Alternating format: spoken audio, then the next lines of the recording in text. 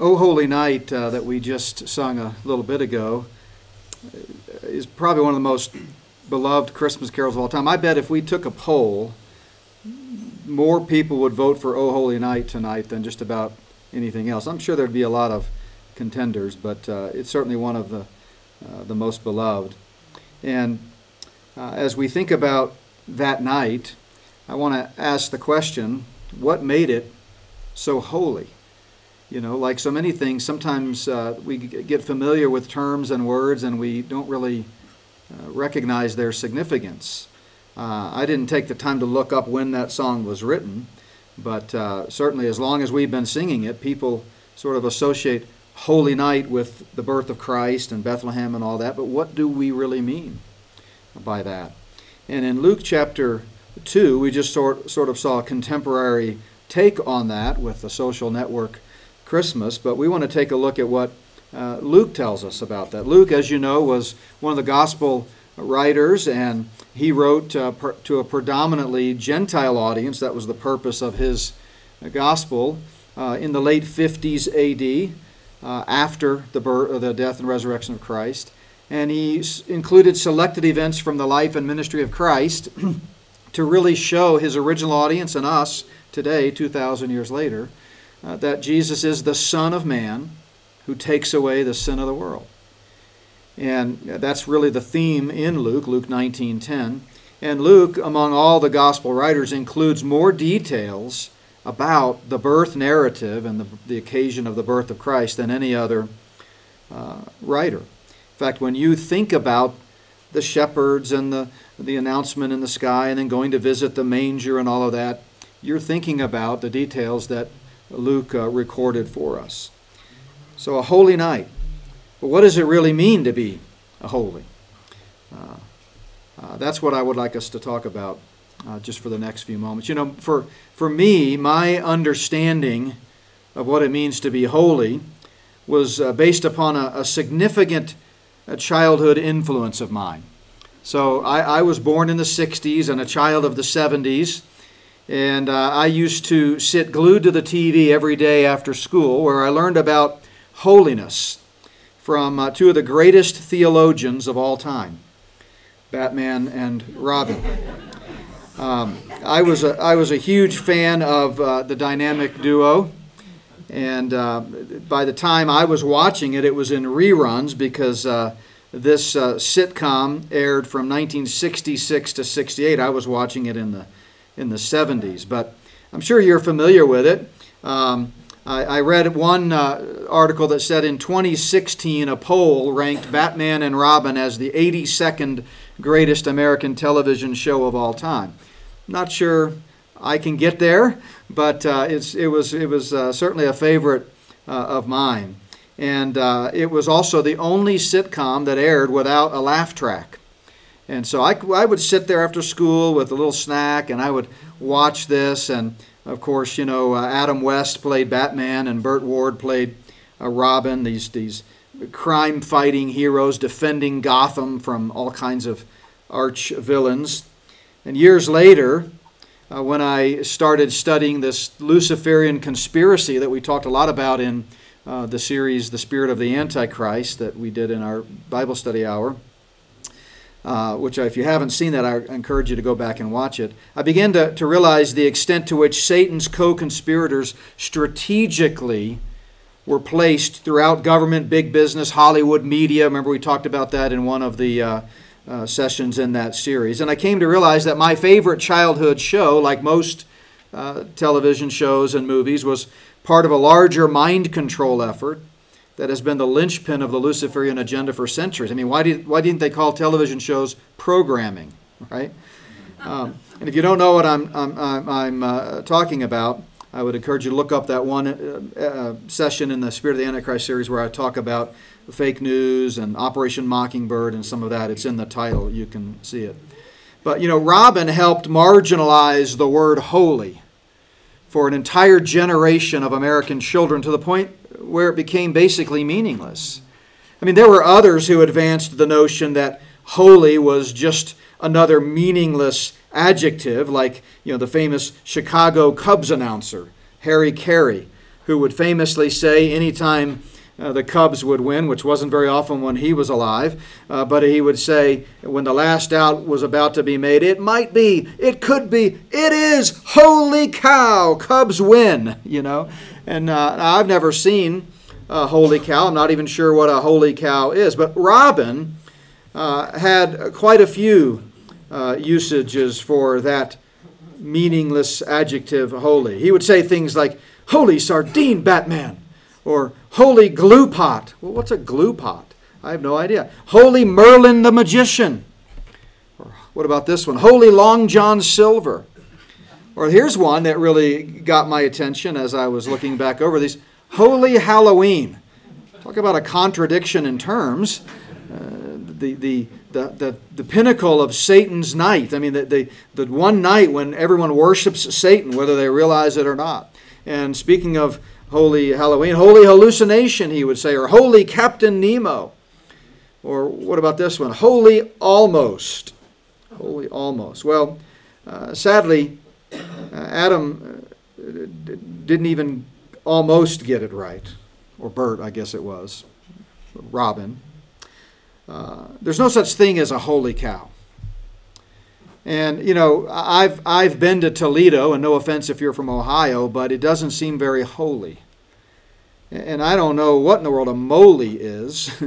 I think I got one removed from my back one time, but I don't know what a holy moly is. I don't know. What does it mean to be holy? Holy. We need to think about these when we sing these songs and make these statements. The biblical word holy comes from two words, a Hebrew word and a Greek word. In the Old Testament, the Hebrew word was kodesh, used 469 times. And the first time that word kodesh was ever used in the written record of Scripture was when Moses met the Lord at the burning bush. Do you remember that? And the Lord said, take off your sandals because the ground you are standing on is holy ground. Holy ground. And then in the New Testament, it's the word hagios. It's used 240 times. And its first use in the New Testament was when the devil tempted Jesus and took him up on a high hill and showed him the holy city and said, all of this can be yours, the holy city. Indeed, Jerusalem is holy. What does kodesh and hagios, what does that mean? Well, in the Bible, it means to be pure or set apart. It means to be perfect. It means to be one of a kind, or in a class by itself. There's no one like God. Only He is holy. So in essence, it means to be unique. When we come to the end of the Bible, toward the end of God's plan of the ages, just prior to the time Christ comes back to make all things new and usher in that kingdom of glory, that holy kingdom, just prior to the time at the end of the millennium when the holy city, New Jerusalem, would come down and God would be with man and man with God once again. We read in Revelation 15 that the Lord alone is holy, for you alone are holy. In Isaiah chapter 6, the prophet, remember, cried, holy, holy, holy is the Lord of hosts. The whole earth is full of His glory. What made that night a holy night? What made that night a night like no other? A special night, a unique night. What made it holy? I just want to give you 5 reasons that as we look at Luke chapter 2 and this very familiar story, some of you can probably even quote it, and suggest there were at least 5 things that come to my mind. If we had more time, we could sit here and talk about many more, but 5 things that made this night unique, a night like no other. And the first one is that it fulfilled prophecy. It fulfilled prophecy. When you make a prediction and it comes true, that's pretty unique. I mean, it's nothing for people to make predictions and they don't come true. That happens all the time. There are pundits out there right now all across the map talking about what's going to happen in the next few weeks. You ask me what's going to happen, I'll tell you after it happens, because that's the only time we'll know for sure. But only a holy God can fulfill prophecy. And in Luke chapter 2, we read that Joseph also went up from Galilee out of the city of Nazareth into Judea to the city of David, which is called Bethlehem. Not Sedalia, but Bethlehem, right? Well, if you go back some 700 years or so before Christ, you see a prophecy in Micah, who prophesied in the mid-700s BC in the southern kingdom of Judah, and he talked about how the Messiah would come from Bethlehem. So there's the prophecy, and then 700 years later, we see it come true. It was fulfilled when Christ was born in Bethlehem. And then in Luke chapter 1, Gabriel, we read, announces to Mary, we kind of saw this played out in the social network Christmas, "Behold, you will conceive." Behold, you will conceive. Well, what happened? In Isaiah chapter 7, verse 14, again, 700 years earlier, Isaiah was a contemporary of Micah. They prophesied at the same time. Also in the southern kingdom, he had said, "The virgin shall conceive and bear a son." So there's the prophecy. So what Gabriel told Mary was the fulfillment of that 700 years earlier. And then in Luke 2, she brought forth her firstborn son. Well, what had Isaiah said 700 years earlier? The virgin shall conceive and bear a son. There's the prophecy. And it was fulfilled 700 some odd years later when she brought forth her firstborn son. So that night was holy because it fulfilled prophecy. It fulfilled many prophecies, as would the entire life and ministry of Christ all the way up to the cross and resurrection did. And all of these prophetic statements that God had announced in the Old Testament that many had been waiting hundreds upon hundreds of years, even as we've been talking about on Sundays, going all the way back to the promise to Abraham, or even going all the way back to the Garden of Eden, where God promised Satan that the seed of the woman, a reference to the virgin birth there, would ultimately destroy this devil who had tried to take over heaven and got kicked out and tried to make the earth his own. It was holy because it fulfilled prophecy. It was also holy because angels were present. You know, it's not every day you see an angel. In fact, I'm not even sure we would know if we saw an angel. Remember, the book of Hebrews tells us that we should be careful to entertain strangers because that might be an angel and we don't know it. And the Bible is loaded with examples of angelic beings, both good and bad, demons and good angels, manifesting as human beings. But that night was a holy night. It was special because angels, good angels, God's representatives were there. Angels served a variety of roles in human history, and God's not through with them yet. He has a plan for angels. But primarily they were intermediaries between God and man. They're his envoys, bringing important messages like Gabriel did to Mary. And sometimes these messages are good news and sometimes they're bad news or warnings or judgments. But when an angel is involved, you better believe God is involved. And if God is involved, by definition, it's a holy night. Luke said, "Behold, an angel of the Lord stood before them, and the glory of the Lord shone around them, and they were greatly afraid." And suddenly he goes on, there was with the angel a multitude of the heavenly host, praising God and saying, "Glory to God in the highest, and on earth peace, goodwill toward man." You know, when the Son of Man comes back, it's going to be marked on the occasion by angels as well. Jesus himself said, when the Son of Man comes in his glory and all the holy angels with him.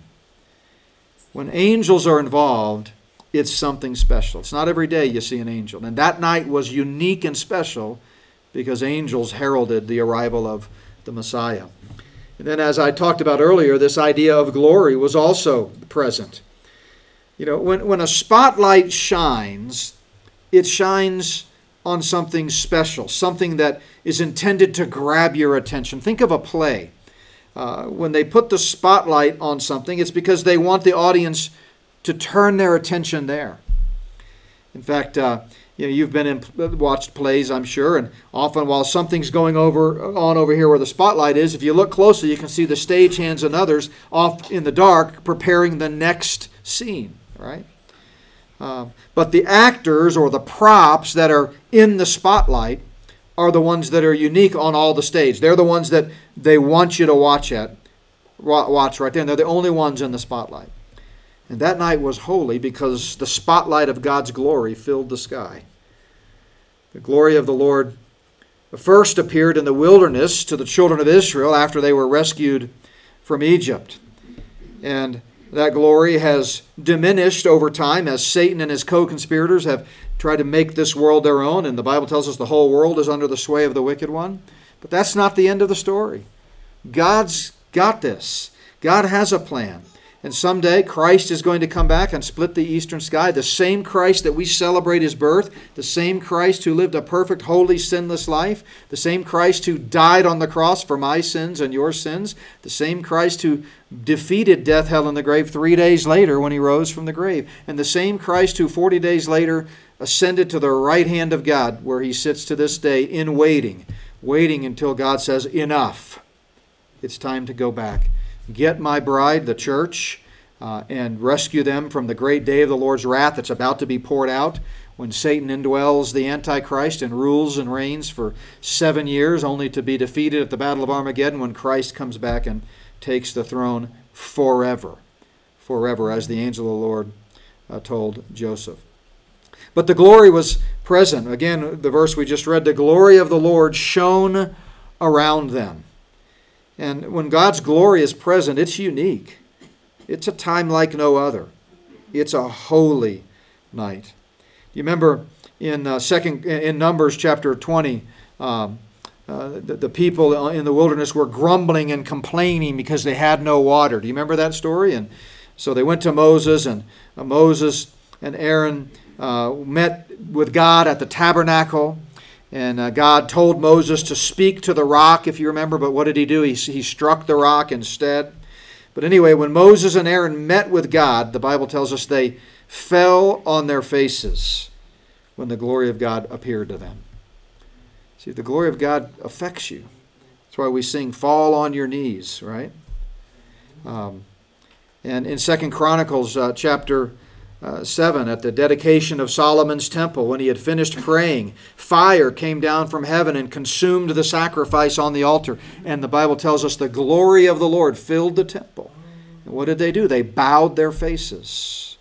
They bowed their faces. Or we could think of Peter, James, and John, who went up with Jesus on the mountain, where Jesus was then transfigured and the glory of God shone. And what did they do? They fell on their faces. You better believe it's a holy night. It's a unique moment when God's glory appears. But not only that, it was holy, it was unique because salvation had come. Whenever a rescue takes place, that's special. That's noteworthy. That's newsworthy. You know, you hear stories, you read books, you hear accounts, or you read accounts on the internet about people being rescued from something. You very seldom hear about them being almost rescued. That's not as noteworthy. But a rescue, a deliverance, which is what the word salvation means, is noteworthy. It's unique. And this one was the most unique of all, because we had been rescued from the penalty of sin, all of mankind. There was born to you this day in the city of David a Savior, who is Christ the Lord. The angel of the Lord had said to Joseph, he's going to save his people from their sins. And as we read earlier, Luke, or as I mentioned earlier, Luke tells us that the Son of Man came to seek and to save that which was lost. We've been talking a lot about salvation in our Wednesday night Bible study. And we talked about this verse in 1 Timothy chapter 1, where Christ Jesus, we're told, came into the world for what purpose? To save sinners. That's what we're celebrating tonight, Christ coming into the world. Why did he come? To save sinners. It was a night like no other because the Lamb of God who would take away the sin of the world had finally come. No longer was it just prefigured or foreshadowed through the sacrificial system or experiences like Abraham and Isaac and others. It was the fullness of times had come. And finally, it was also a holy night because peace was finally possible. Peace. You know, I did some checking, and there are 193 nations that are members of the UN. There are a few other nations that aren't, like Taiwan and Kosovo, but 193 nations, and more than 150 of them are currently involved in some form of conflict. And that number's even higher if you include sort of internal strife, militia groups and terrorist groups. Even more depressingly, the study for the Institute for Economics and Peace, the IEP, shows that the world has been getting progressively less peaceful over the last 15 years, since say 2005. The only countries which are not involved in any form of conflict right now: Switzerland, Japan, Qatar, Costa Rica, Panama, and a couple of others. Why is world peace so elusive? Well, because the Prince of Peace hasn't come back yet. A few years ago, I was traveling for a speaking engagement, and I came across just a handful of protesters on a street corner. And one of them was carrying a sign that said, "Visualize world peace." I'm sure you've seen signs like that or bumper stickers. I won't say what city, but let's just say it was west of here, about as far west as you can get before you land in the Pacific Ocean. But although that might make for a catchy phrase, it's not going to do anything to actually bring about world peace. Throughout human history, there have been limited periods of peace, isolated episodes of peace in certain regions or lands, but there has never been true lasting peace. And no one knows that better than the nation of Israel. Time after time, generation after generation, Israel has struggled to find real lasting peace. Even now, after World War II, when they became a nation once again, they're not in peace. And in fact, it's been nothing but lack of peace since then. And that should tell you something. By the way, they're not there in belief. This return of Israel into the land was not orchestrated by God. In fact, if you really want to dig deep, go ahead and look at why they returned to the land and who orchestrated and what that was all about. And look at some of the players behind the scenes pulling the strings. Don't be misled in thinking that somehow Israel is in the land because God regathered them right now. When God regathers Israel in the land, it will be in belief. Jesus says it will only be after they've cried, "Hosanna, Hosanna, blessed is he who comes in the name of the Lord." And Jesus also said it'll only be when he sends supernaturally his angels to supernaturally regather them into the land. We've had all kinds of peace agreements since Israel became a nation again, but each time the broker of peace, though they might have claimed to have discovered some key ingredient, has failed. But one day it'll be different. That's because the one whom the angels said arrived with the statement, "Glory to God in the highest, and on earth peace," was in fact the Prince of Peace. And in God's timetable, it wasn't time to usher in the kingdom of peace. But make no mistake, that kingdom of peace is still coming. Someday there will be peace on earth. But in the meantime, there can be the peace of God. Paul puts it this way, that Jesus Christ, the one who's going to return someday to make all things new, is our peace. He's broken down the wall of separation. And Paul said that we, by faith, can have peace with God. Listen, we long for the peace of God. Absolutely. Boy, we wish it would come. And I think if you think 2020 was rough, you better buckle your seatbelt, because all indications are 2021 is going to be worse. So we want that peace of God. But in the meantime, as we await the sovereign Creator who alone knows the timetable, even Jesus said it's not for us to know the times or the seasons, right? We need to make sure we have peace with God. And another way to ask that is to ask it this way. Is this a holy night for you? Is there something unique and one of a kind in your life? Has there been a moment when you've trusted in Jesus Christ and him alone as the only one who can forgive your sin and give you the gift of eternal life? I think I know most of you, but I don't know everybody, and so I don't want to presume anything. And if you're here tonight and you don't know for certain that you'll spend eternity in heaven, tonight can be a very special and unique and holy night for you. If you'll simply come to Christ in childlike faith and say, "Lord, I know I'm a sinner and I can't save myself, and Jesus, I know you and you alone are the only one with the power to give life and forgive sin, and I'm placing my faith in you and you alone to give me salvation." Let's pray. Father, I thank you for just this reminder, looking at that holy night through the lens of Scripture and seeing so many things that made it a one-of-a-kind night. Lord, I pray if there's one here within the sound of my voice that needs this to be a one-of-a-kind evening, by, in simple childlike faith, trusting in your Son and our Savior for eternal life, that tonight would be that night.